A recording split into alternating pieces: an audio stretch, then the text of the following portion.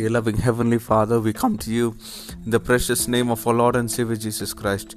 Thank you, Lord, for giving us another day and another week, Lord Jesus. We come into your presence with thanksgiving in our hearts. Thank you for your mercy and your grace which was with us in the previous week, Lord. We pray that your presence will continue to be with us, will lead us, guide us, guard us, and protect us.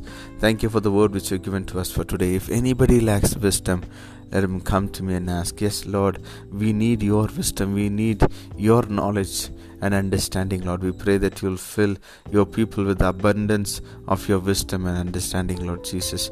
We pray that they will lack no good thing, Lord, that your all-sufficient grace and mercy will be upon your people, that you will bless your people, protect your people, Lord.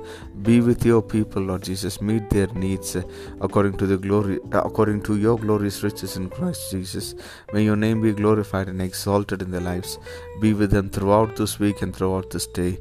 We give you glory, honor, and praise. In Jesus' matchless name we pray. Amen. May God bless you, dear ones. Have a wonderful day and week ahead.